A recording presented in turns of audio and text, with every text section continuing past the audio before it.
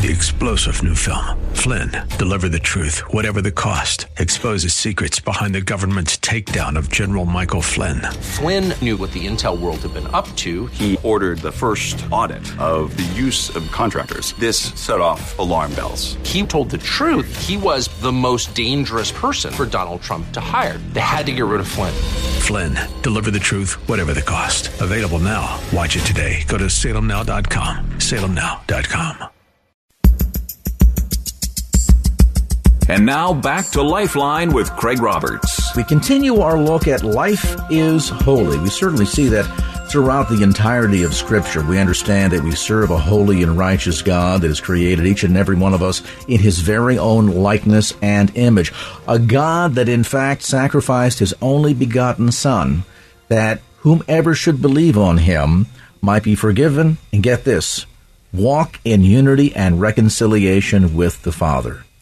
With that as the foundation of our conversation today, we continue our look at Life is Holy with a discussion concerning the topic of adoption. Now, it's interesting. If you look at the topic of adoption, you see that as much as we might think this to sort of be a 20th or 21st century concept unique to the Western world, it in fact has its roots that dates back to Roman times.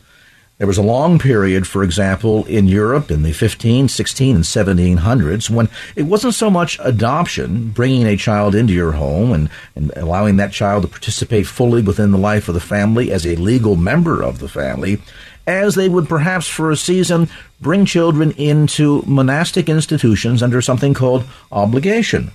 That essentially allowed a child, instead of moving into an orphanage, to be adopted into the life of that monastery and engage in ministry at that level in lay life.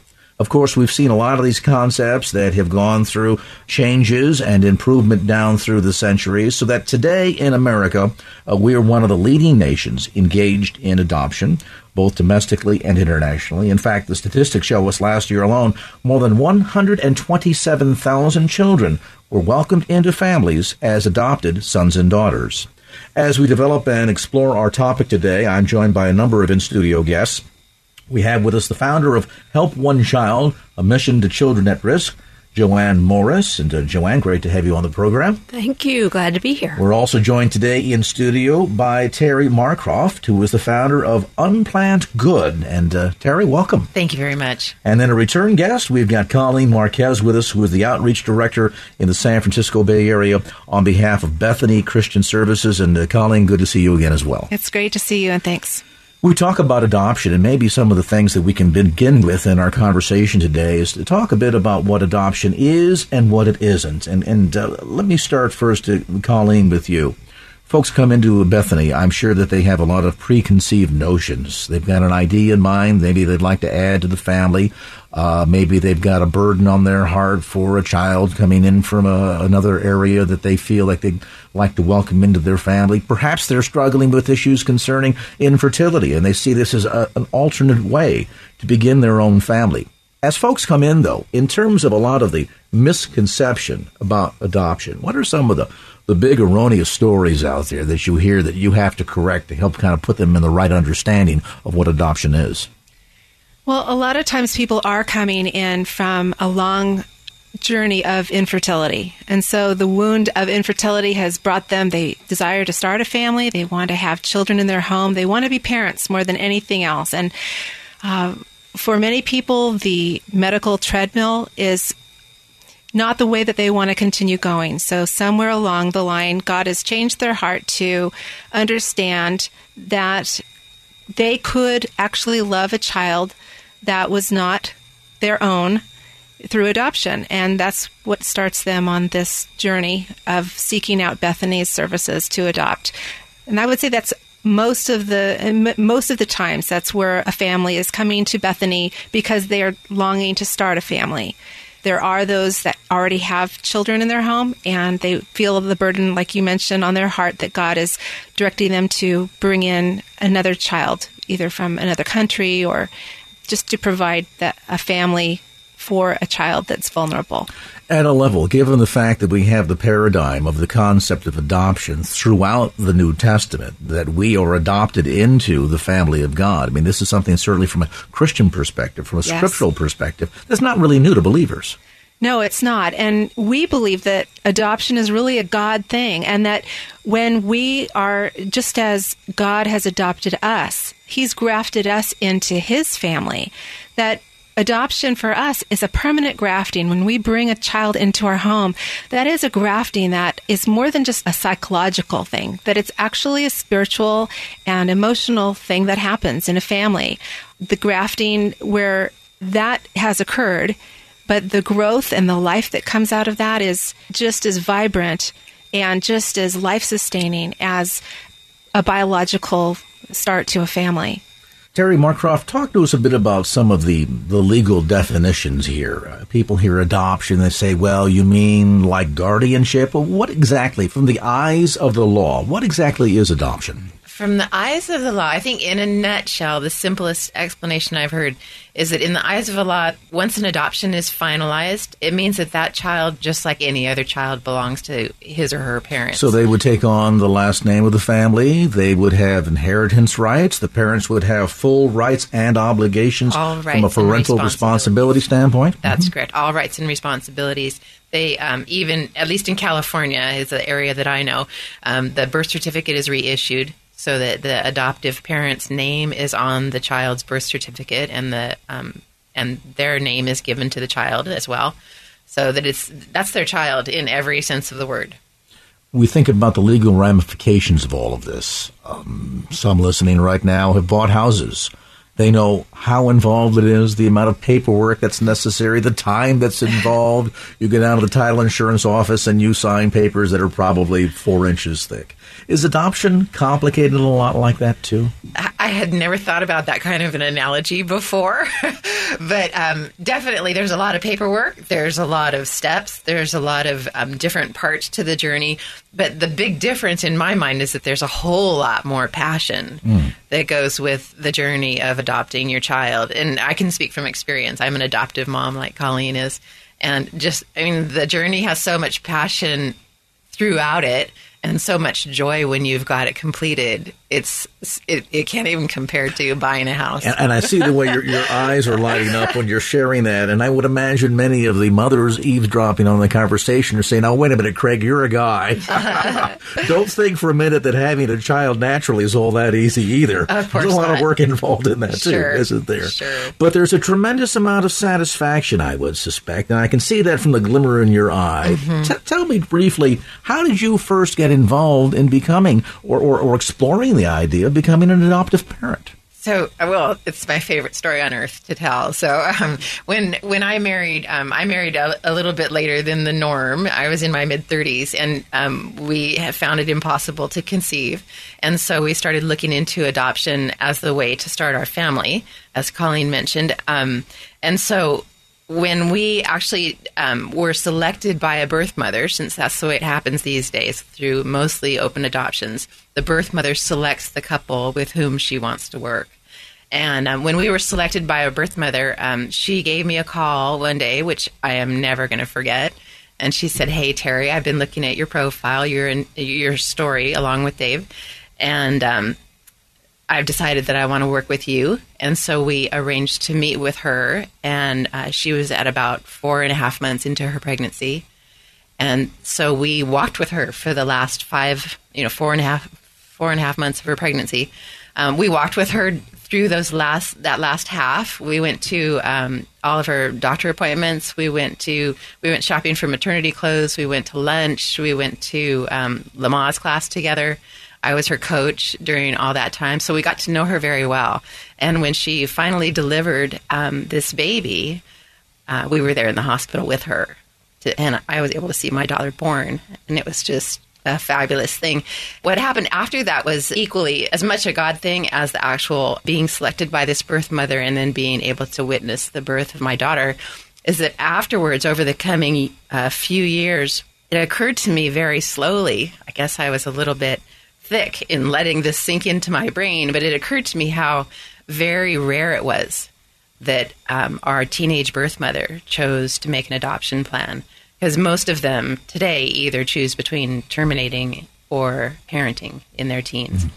And so just the idea that she had chosen adoption for her baby and placed her baby in a good, loving Christian home was so incredibly rare that that's exactly why I started Unplanned Good, to just encourage more people facing unplanned pregnancies to think about adoption. It sounds like there's a lot of strong relationship focus in this, too. In other words, I think sometimes, and Joanne Morris, maybe you can touch on this, that we think of this as kind of being a very sterile, cold procedure, paperwork and dates and people and names and things of this sort. But, just listening to Terry share her story, this is relationship intense too, isn't it? Very much so. Very much so. Can I share my story too? I started out the same way, wanting to adopt a child. My husband and I got off to a late start. We had our first child when I was 36. And we both came from big families, and we felt like we needed more children, but that it was unlikely that we would have another one. So I called the county and said I'd like to adopt, and could I come on down and do whatever I had to do? And the county said, "Oh, you're too old to adopt. You're 36, your husband's 40, and that's too old." So I want to jump forward a minute and tell you that I'm one of the few people who's gotten older over the years, because we adopted our son when I was 50. So much for the county. So much for that. But going back to our first adoption, we said, if we're too old to adopt, then we really want to do foster care. We want children in our home. We don't want to raise this child that we just had by herself. So we signed up to be foster parents, and a foster mom took me aside and said, if you really want to adopt, don't be discouraged. I have adopted 6 children. So I thought, wow, maybe I'm on the right track after all. And so the first child that was brought to us as a foster child did become adoptable, and she's our girl. She's just our precious daughter. So that's how we got started on the adoption track. But the thing that I learned about foster care at the time was that these children are so beautiful and so compelling that even though we thought it unlikely that we would adopt anymore, we definitely wanted to have a way of helping foster children beyond what we had done so far. So we did. We're going to pause on that point, come back to more of our conversation. Joanne Morris, Colleen Marquez, and Terry Marcroft with us today in studio, looking at the concept right out of Scripture, life is holy. Today, our perspective on adoption, as this edition of Lifeline continues. And now back to Lifeline with Craig Roberts. Welcome back to Lifeline. Craig Roberts along with our special guest today. We have Joanne Morris with us today, founder of Help One Child, Mission to Children at Risk. By the way, you can get more information on the web at helponechild.org. That's help, O-N-E, onechild.org. Also with us today is Colleen Marquez, the Outreach Director in the San Francisco Bay Area, on behalf of Bethany Christian Services. Details on the web at bethany.org/Bay Area. That's bethany.org/Bay Area. We also have with us today in studio Terry Marcroft, who is the founder of Unplanned Good, and you can get more information on her organization on the web at unplannedgood.org. That's unplannedgood.org. Let me turn back to Colleen Marquez from Bethany. You, too, are an adoptive parent. Yes, I am. Give us a bit of your story, if you would. Thank you. My husband and I started out the normal way. We thought we would have no trouble having children. In fact, we decided to wait a year before actually trying, not knowing that we would eventually go through 4.5 years of infertility that was very painful month after month. And while every one of our friends were going to baby showers and I was going to baby showers, it was something that having children ourselves was just not happening as quickly. And I never, ever really thought about adoption for myself. In fact, I had almost, to be honest, I would hear that someone had adopted a baby and I would feel a little sad inside. That's a sad situation. Child's parents didn't want them, there's just sadness and pain, and I never ever thought that adoption would be for me.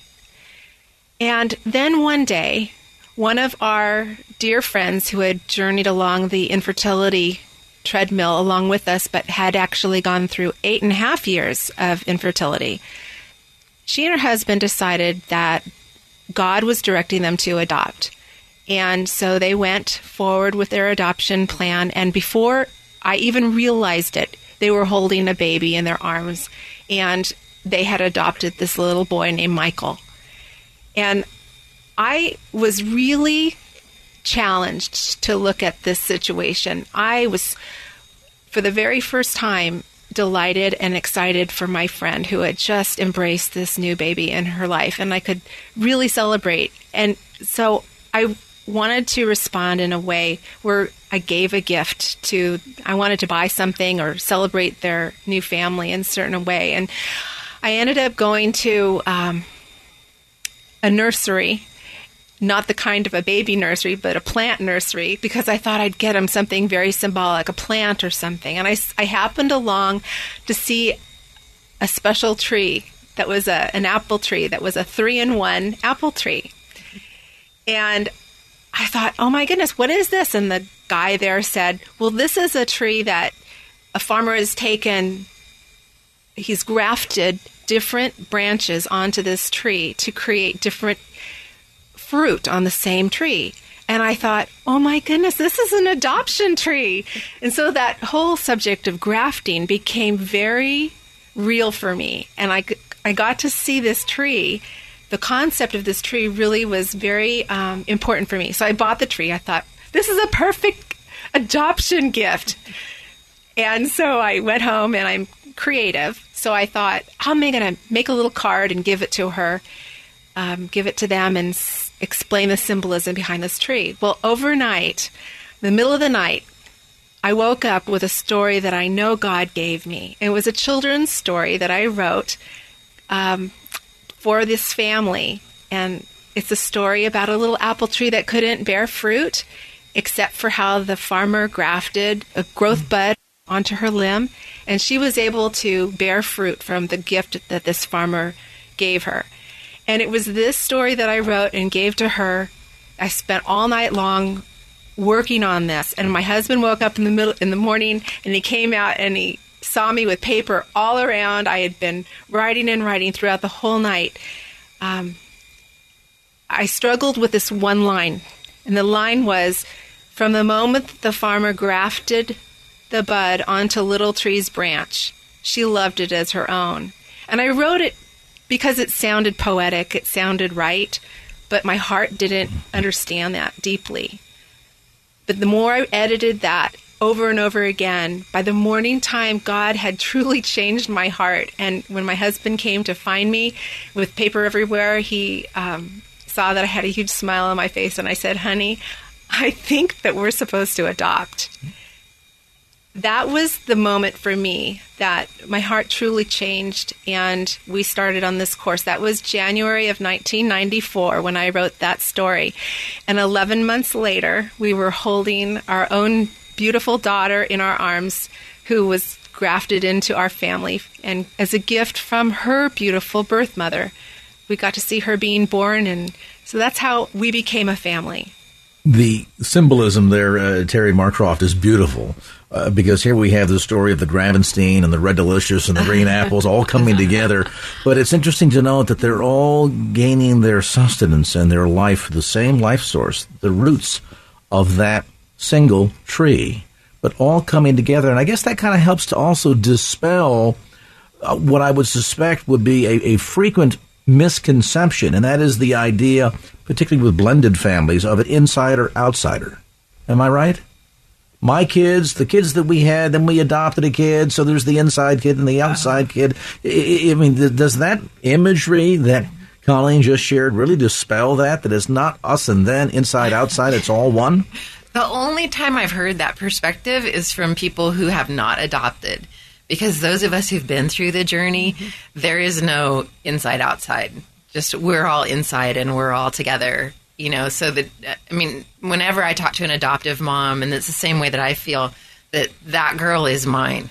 There's no two ways about it. And the fact that she was adopted, we don't say today this child is adopted. We say this child was adopted because it's an event in the past, and it's not necessarily impacting our daily life. And as the kids get older, I mean, even the need to differentiate, is that really even part of the equation? Doesn't even happen. I mean, the only way that it even comes up now is when people come up to me and say, Terry, you and your daughter have the same smile. And she and I just kind of look at each other and give each other a wink, because it's kind of funny.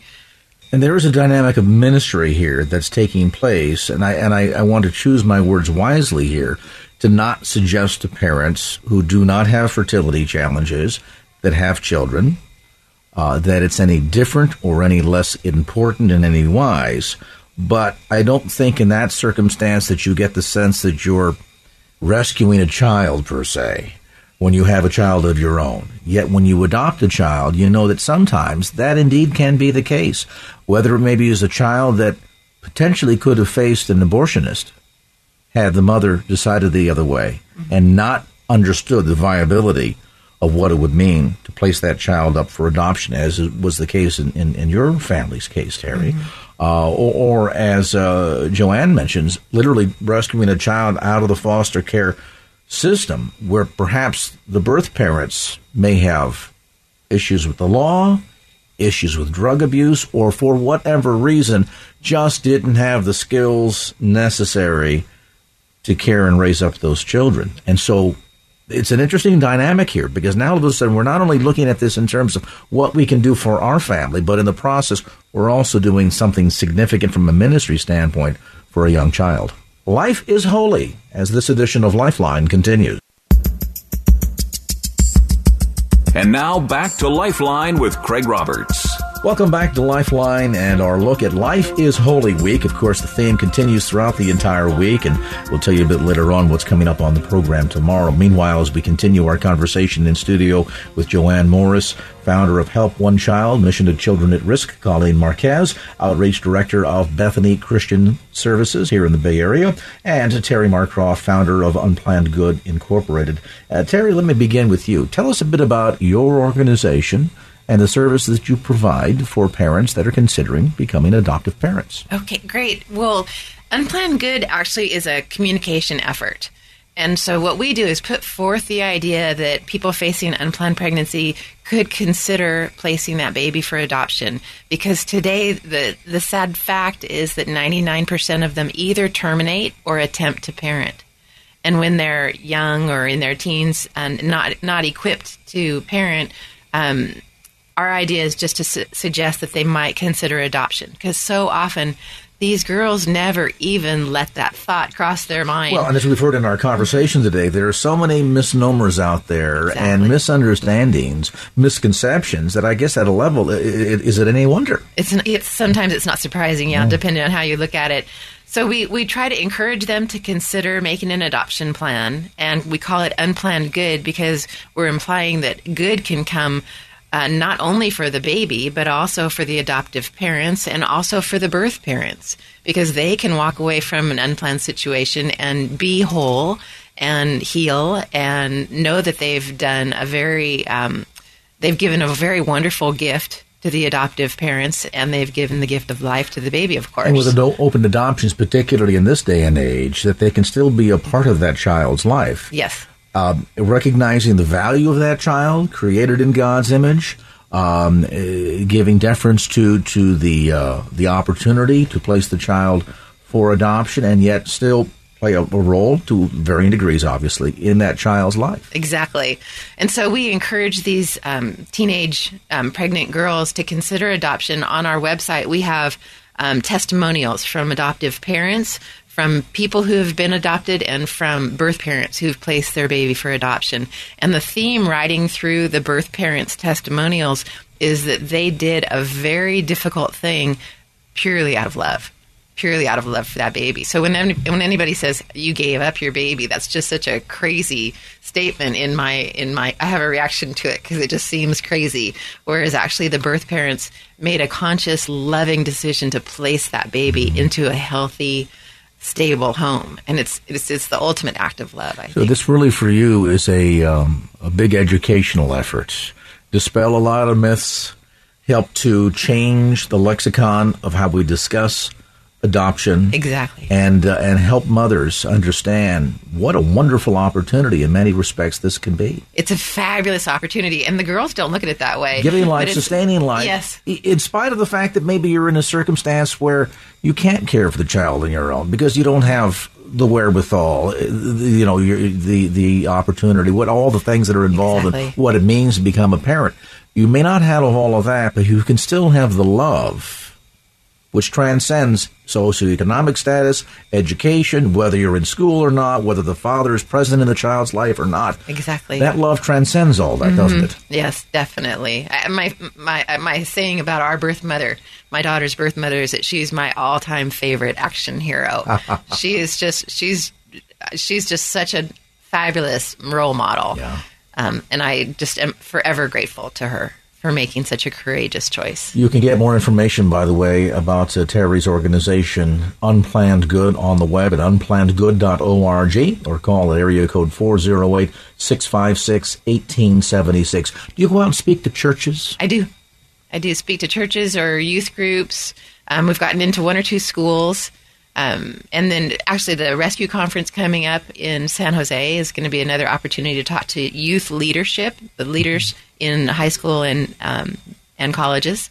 So, pastors, if you want to take what you're doing in your church to the next level, inviting Terry to come and share at church would really, really be significant in so many ways. You can reach out to her again on the web at unplannedgood.org or area code 408-656-1876. Joanne Morris, founder of Help One Child, Mission to Children at Risk. Tell us a bit about your organization.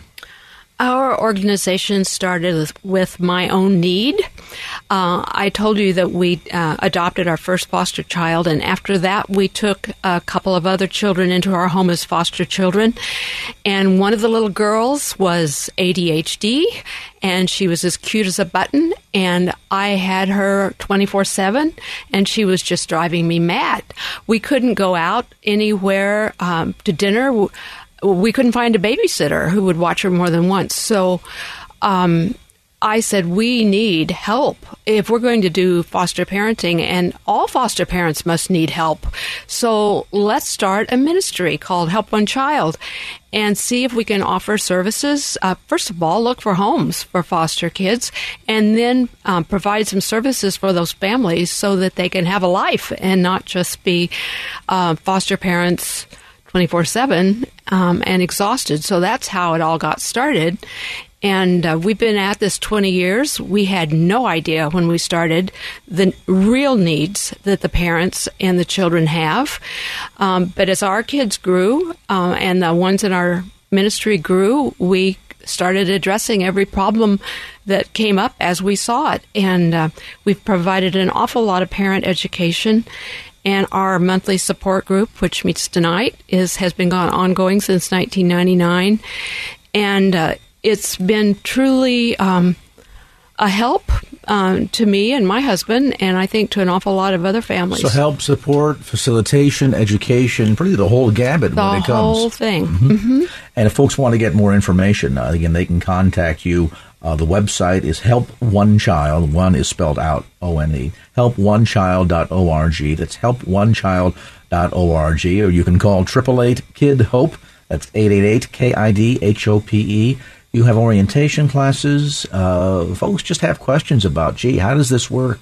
Or maybe they are current foster parents and they need a little bit of help or encouragement, or they want to make that transition from foster parenting into adoption, and they have questions, and they maybe just need to have a shoulder to cry upon or somebody to say, hey, there's an easier way. You guys can help. Right. Where most agencies truly are 100% focused on the child, we are pretty much focused on the family, trying to help the parents do the job they need to do. Give them the skills and abilities that they need to do a better job at parenting. Makes perfect sense. Folks can get more information again. Call toll-free 888-KID-HOPE or on the web at helponechild.org. Colleen Marquez, Bethany Child Services. Let's talk a bit about your organization. Thank you. Bethany is the largest adoption agency in the United States. Started in 1944, and since we became licensed for adoption, there's been more than 38,000 placements made with families. But Bethany is more than just an adoption agency. Bethany Christian Services is really a ministry. And we not only serve to connect families by adoption, but there's a large portion of Bethany that goes to other countries and serves and provides orphan care ministry. So there's that branch of Bethany. There's also international adoption that is served for families who are looking for open adoption, for international adoption. So there are a number of options here. I mean, we I think in the traditional sense, think of adopting a child that comes from the Bay Area. But there might be folks that would say, God's put a burden on our heart for a particular country. Yes. And so you guys can help them facilitate the international adoption process. Yes. In the Bay Area, we just opened up an office about a year and 9 months ago. In the Bay Area, we have a little office in Pleasant Hill, and our focus is to connect ministries to really help the church and other ministries come together and wrap around expectant moms and give them options, help them to understand that they do have choices. They have choices that they can make, and we want to encourage churches to really help a woman make a life-affirming choice.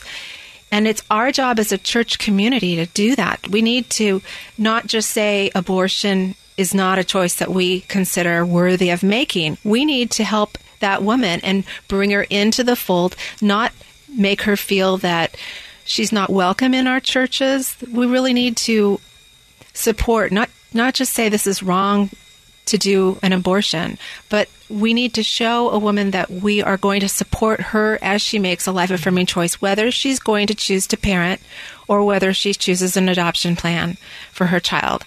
And so the three parts of the triad, the adoptive parents, they're served by the services that we can offer at Bethany. And same with the birth mom. A birth mom who goes through Bethany will receive lifetime counseling. And that's something that is different than someone who would go through an attorney to do an adoption. And she will always have the support of Bethany. But we want to encourage the other services around and the churches to really connect, work together, and share resources so that we can really stand for life and we can really help a woman who's in distress, because we are trying to respond to the scripture in James that pure and genuine religion is to reach out to women, to widows in distress, and to help children and orphans. And in our industry, in this ministry area, this is an answer to that call. Want to get more information, you can contact Bethany Christian Services.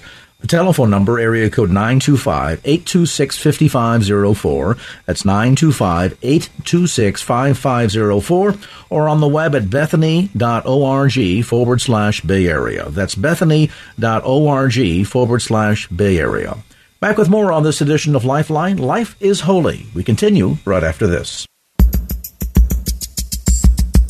And now back to Lifeline with Craig Roberts. Welcome back to our conversation. Joanne Morris, along with Colleen Marquez and Terry Markoff. We've been talking about the aspect of adoption. And as our conversation and our time together winds out, let me first begin with Terry Markoff.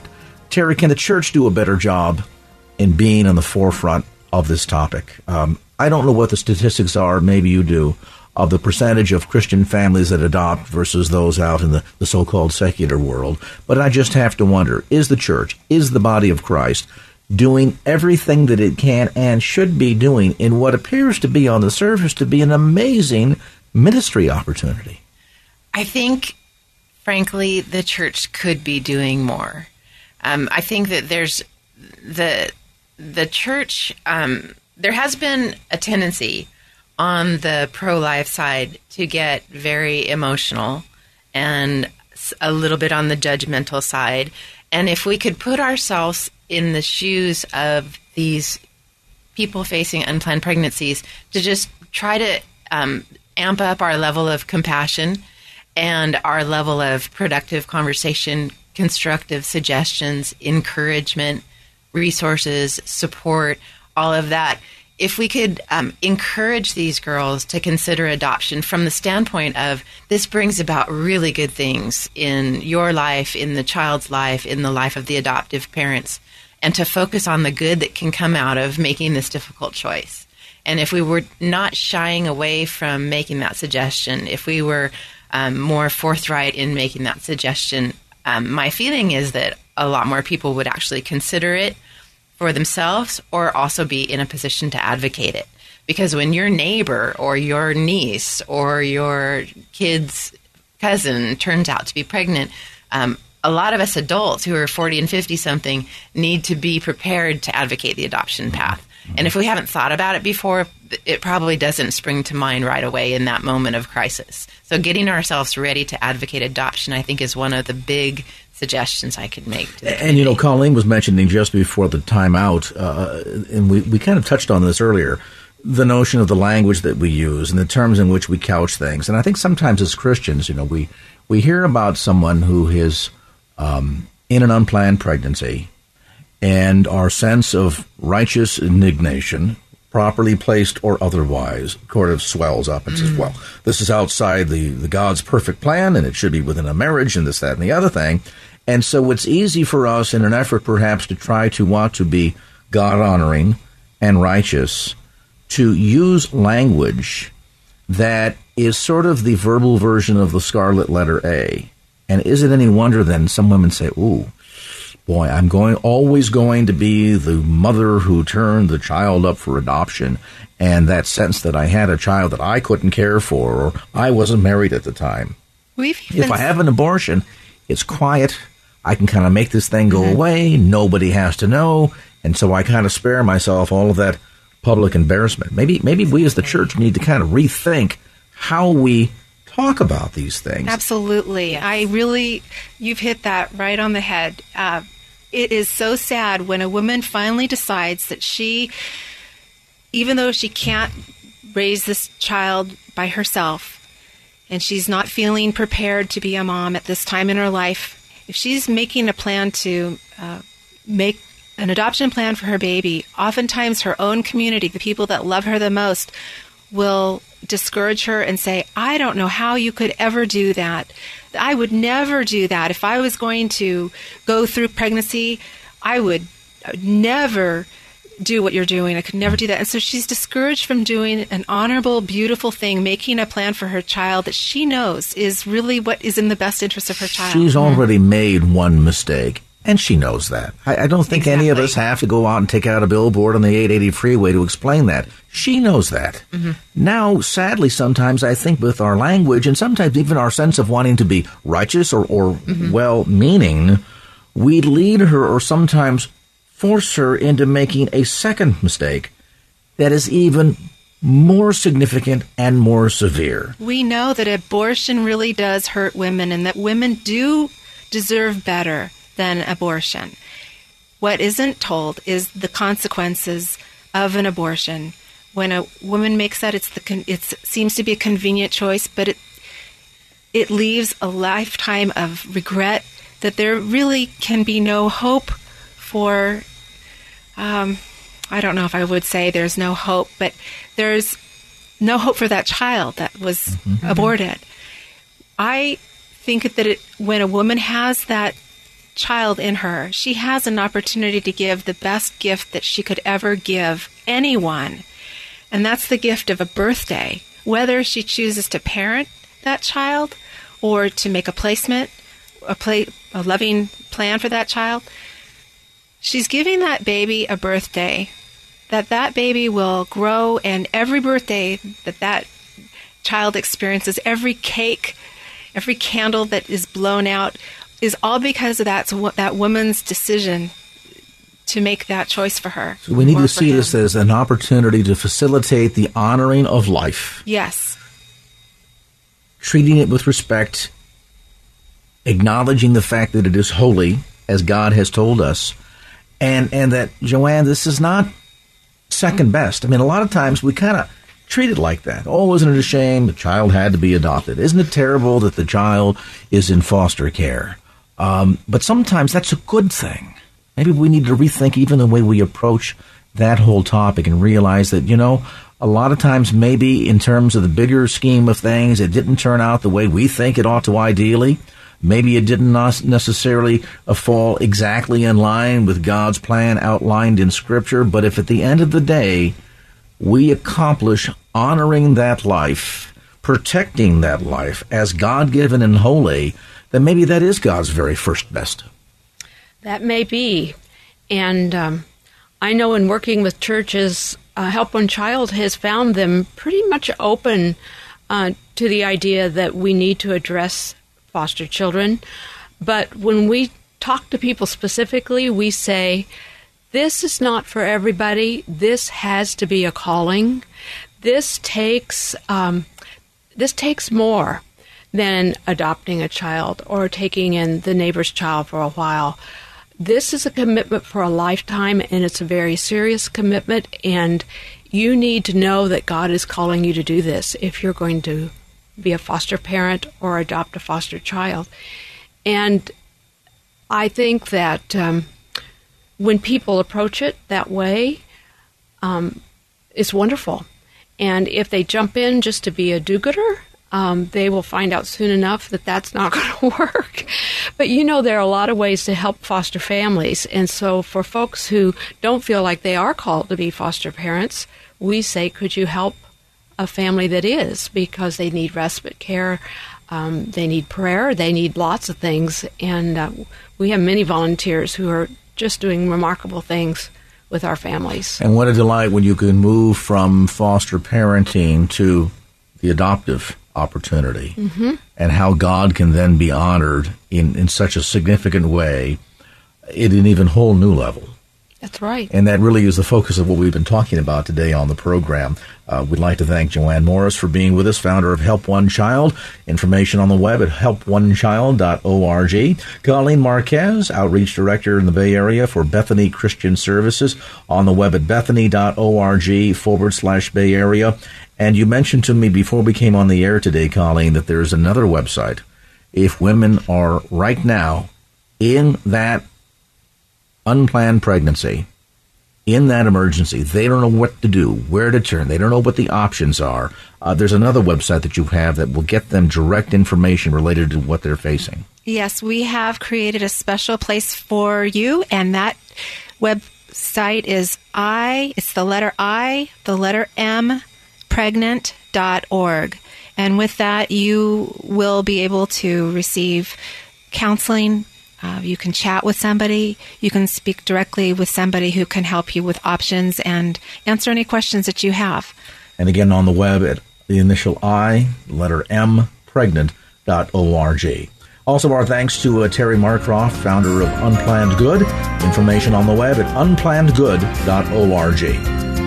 Well, that's going to do it for this edition of Lifeline. Thanks so much for being with us. And if there was anything you heard on today's show that you'd like to hear again or share with a friend, grab a copy of the Lifeline podcast. Simply log on to kfax.com. That's kfax.com for the Lifeline podcast. Our producer is Wanda Sanchez. I'm Craig Roberts. Till next time round, remember, just don't keep the faith. Get out there and share it and make it a great evening. So long.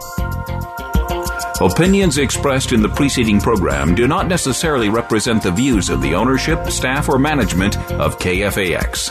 Copyright Salem Communications, all rights reserved.